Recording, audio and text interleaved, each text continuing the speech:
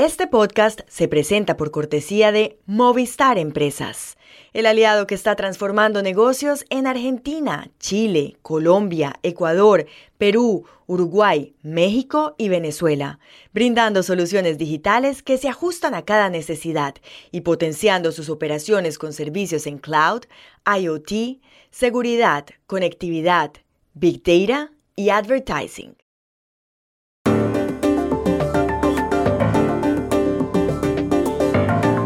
Los argentinos deciden este domingo si su próximo presidente va a ser el ministro de Economía, Sergio Massa, o el economista libertario Javier Milei. Las encuestas dan un empate. ¿Qué puede inclinar la balanza?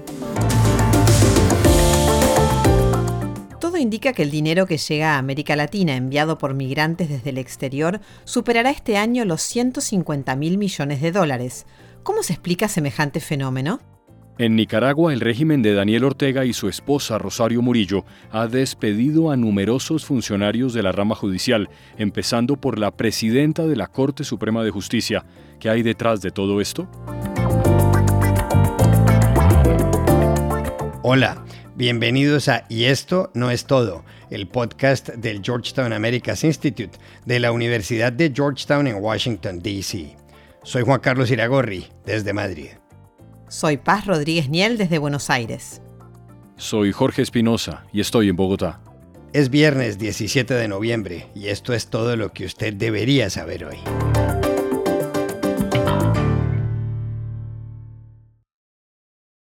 Más de 35 millones de personas están convocadas este domingo en la Argentina para votar en las elecciones presidenciales. Es la segunda vuelta de los comicios y se enfrentan el ministro de Economía, Sergio Massa, de Unión por la Patria, y el libertario Javier Milei, de La Libertad Avanza. En la primera vuelta, Massa, de 51 años, logró el 36,7% de los votos. Milei, que es 2 años mayor, consiguió el 29,9%. El tercer lugar lo ocupó la exministra Patricia Bullrich, de la coalición Juntos por el Cambio, a la que pertenece el expresidente Mauricio Macri, con el 23% de los votos. Bullrich adhirió luego a la campaña de Milei. Massa está apoyado por una coalición del peronismo y el kirchnerismo. Como ministro, dirige una economía donde el 40% de los argentinos están en situación de pobreza y donde la inflación es del 140%. Pero Massa dijo esto en San Juan, una provincia en el noroeste, hace 4 meses. Vengo a comprometerme con los trabajadores sanjuaninos y decirles que sí, que voy a ser el presidente que derrote a la inflación, que voy a defender el salario. Milei se hizo célebre en los medios de comunicación. Promete dolarizar la economía, cerrar el Banco Central, eliminar ministerios y permitir el porte de armas. Dice que se comunica con sus perros ya muertos. Y varias veces ha explotado en público, como en esta ocasión en 2019. ¡Hija de puta, la concha tu madre! ¡Para eso te pagamos, inútil! ¡Pedazo de mierda! ¡No servís para nada! Las encuestas que se conocen anticipan una votación muy pareja. Hay mucha expectativa. ¿Qué puede definir el resultado? Hablamos aquí en Buenos Aires con el editor político del diario La Nación, Jorge Liotti. La definición de la elección argentina en el balotaje que se va a realizar este domingo se presenta en un contexto de extremada incertidumbre, quizás como nunca en la historia argentina, que solo ha tenido un caso anterior en el 2015 que se definió en un balotaje, pero que tenía un resultado un poco más nítido. Las diferencias que estuvieron dando las encuestas hace poco es ínfima a favor de uno de los candidatos o de otro, Javier Milei, el ultraliberal que encabeza La Libertad Avanza, y el ministro de Economía, representante del oficialismo, Sergio Massa.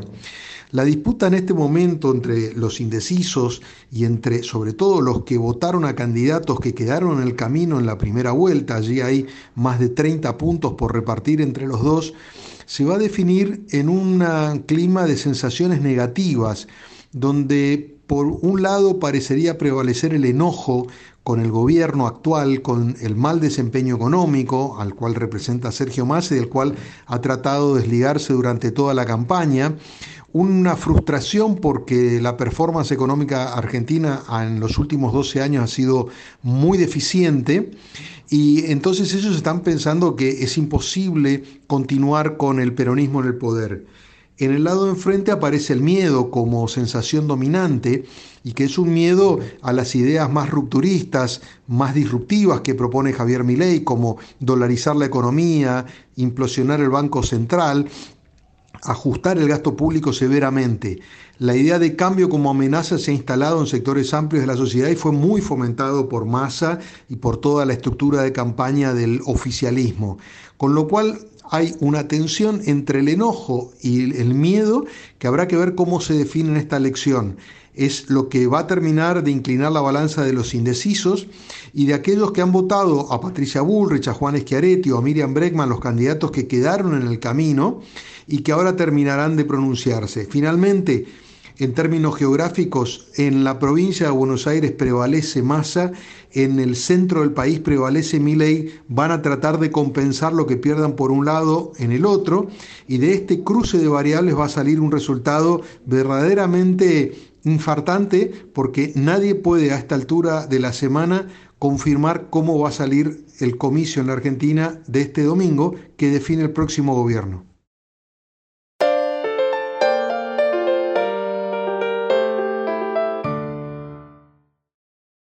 El dinero que están enviando a casa los latinoamericanos que viven fuera de sus países roza cantidades insospechadas. Un estudio que acaba de publicar el Banco Interamericano de Desarrollo, el BID, dice que este año la cifra sobrepasará los 150.000 millones de dólares. En 2022, esas remesas eran de poco más de 140.000 millones. Su crecimiento ha sido sostenido desde 2010. Los centroamericanos son los que envían más plata, sobre todo desde Estados Unidos, aunque el país que recibe la mayor parte de las remesas es México, más del 41%. Mientras eso ocurre, se incrementa el número de migrantes, en su mayoría latinoamericanos, que entran a Estados Unidos por la frontera sur. De enero de 2021 a septiembre de 2023 han sido interceptadas 7,5 millones de personas, según el Diálogo Interamericano, un importante think tank. ¿Cómo se explica el aumento de las remesas hacia América Latina y qué cantidad suele enviar una persona mensualmente? Hablamos ayer en Washington con el director de Migración, Remesas y Desarrollo del Diálogo Interamericano, Manuel Orozco. Desde el 2018 más o menos, las remesas han experimentado un fuerte crecimiento en el volumen, así como también el número de transacciones, es decir, el número de inmigrantes enviando dinero. Y eso fundamentalmente se debe a un factor clave y es la tendencia migratoria que se produce y se acentúa después del 2020 con el cambio en la pandemia.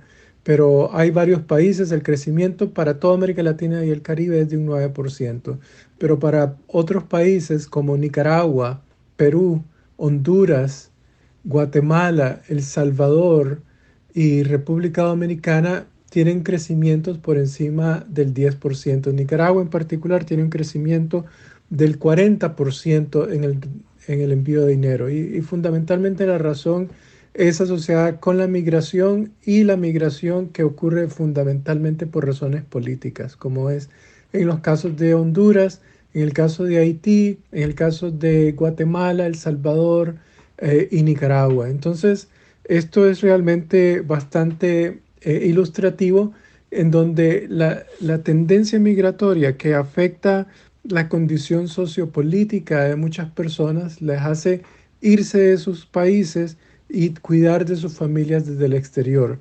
Otro factor importante incide también con el envío de dinero en mayor cantidad. Hay algunas nacionalidades, especialmente los mexicanos, que están enviando un poco más de lo que tradicionalmente enviaban, que eran $300, ahora están enviando más de $400. Y eso es función de dos factores. Uno es una mejora de los ingresos que están generando y otro sí también es migración. Durante el gobierno de López Obrador han salido más migrantes que en cualquier otro momento de la historia reciente migratoria de México.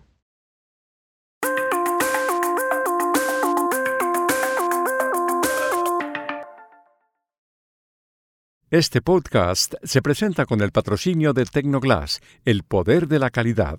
Tecnoglass es la compañía líder en la manufactura y comercialización de vidrios, ventanas y fachadas para el mercado de la construcción en Estados Unidos y el mundo. Para mayor información, visite nuestra página web www.tecnoglass.com. En Nicaragua, el régimen de Daniel Ortega y su esposa, la vicepresidenta Rosario Murillo, se ha apoderado aún más de la rama judicial.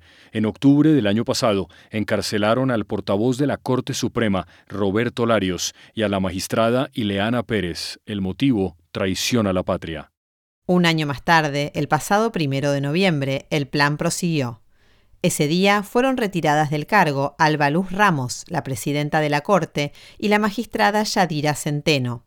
Los encargados del desalojo fueron agentes de la policía, dirigidos por Horacio Rocha, cercano asesor de Ortega. Ortega gobierna desde 2007. Hace 5 años, su régimen reprimió una serie de protestas contra una reforma al sistema pensional. Hubo centenares de muertos. En Nicaragua no hay libertad de prensa ni elecciones libres. Estados Unidos y otros países han impuesto sanciones contra Ortega. ¿Qué hay detrás de la toma de la justicia en Nicaragua? Hablamos ayer en Indiana con el economista de la Universidad de Georgetown, Juan Sebastián Chamorro, ex candidato presidencial y quien estuvo preso por el régimen. Mira, Juan Carlos, lo que hay detrás de esta movida, esta sacudida que va más allá de la presidenta de la Corte Suprema de Justicia, sino que incluye a más de 900 personas, que vienen siendo más o menos un 25% del personal del Poder Judicial, es una purga política, una purga como las que hacen las dictaduras, las que han hecho las dictaduras en todo su momento para tener el control absoluto de todos los poderes del Estado. De esta manera, Ortega se deshace de magistrados, jueces, apelaciones, personal administrativo, delegados territoriales, de todo el Poder Judicial para poner a los más serviles y allegados miembros del Poder Judicial para que este importantísimo cuerpo jurisdiccional le responda de manera absoluta. Él ya tenía control del Poder Judicial desde hace rato, pero lo que hay acá es una purga como suelen hacerle las dictaduras más radicales que hemos visto. De esta manera cierra el círculo Daniel Ortega y su esposa Rosario Murillo de poder para tener, como te decía y reitero, el poder absoluto de todo el Poder Judicial, y con esto ya termina culminando su anillo de poder que domina la Asamblea Nacional y todos los demás poderes del Estado. Y estas son otras cosas que usted también debería saber hoy. En España, el Congreso de los Diputados eligió ayer como jefe del gobierno al socialista Pedro Sánchez, en el poder desde 2018. Sánchez quedó de segundo en los comicios legislativos del 23 de julio, pero a diferencia del líder conservador Alberto Núñez Feijóo, consiguió los apoyos necesarios en el Congreso, según constató ayer la presidenta de la Cámara, Francina Armengol. Votos a favor del candidato, 179.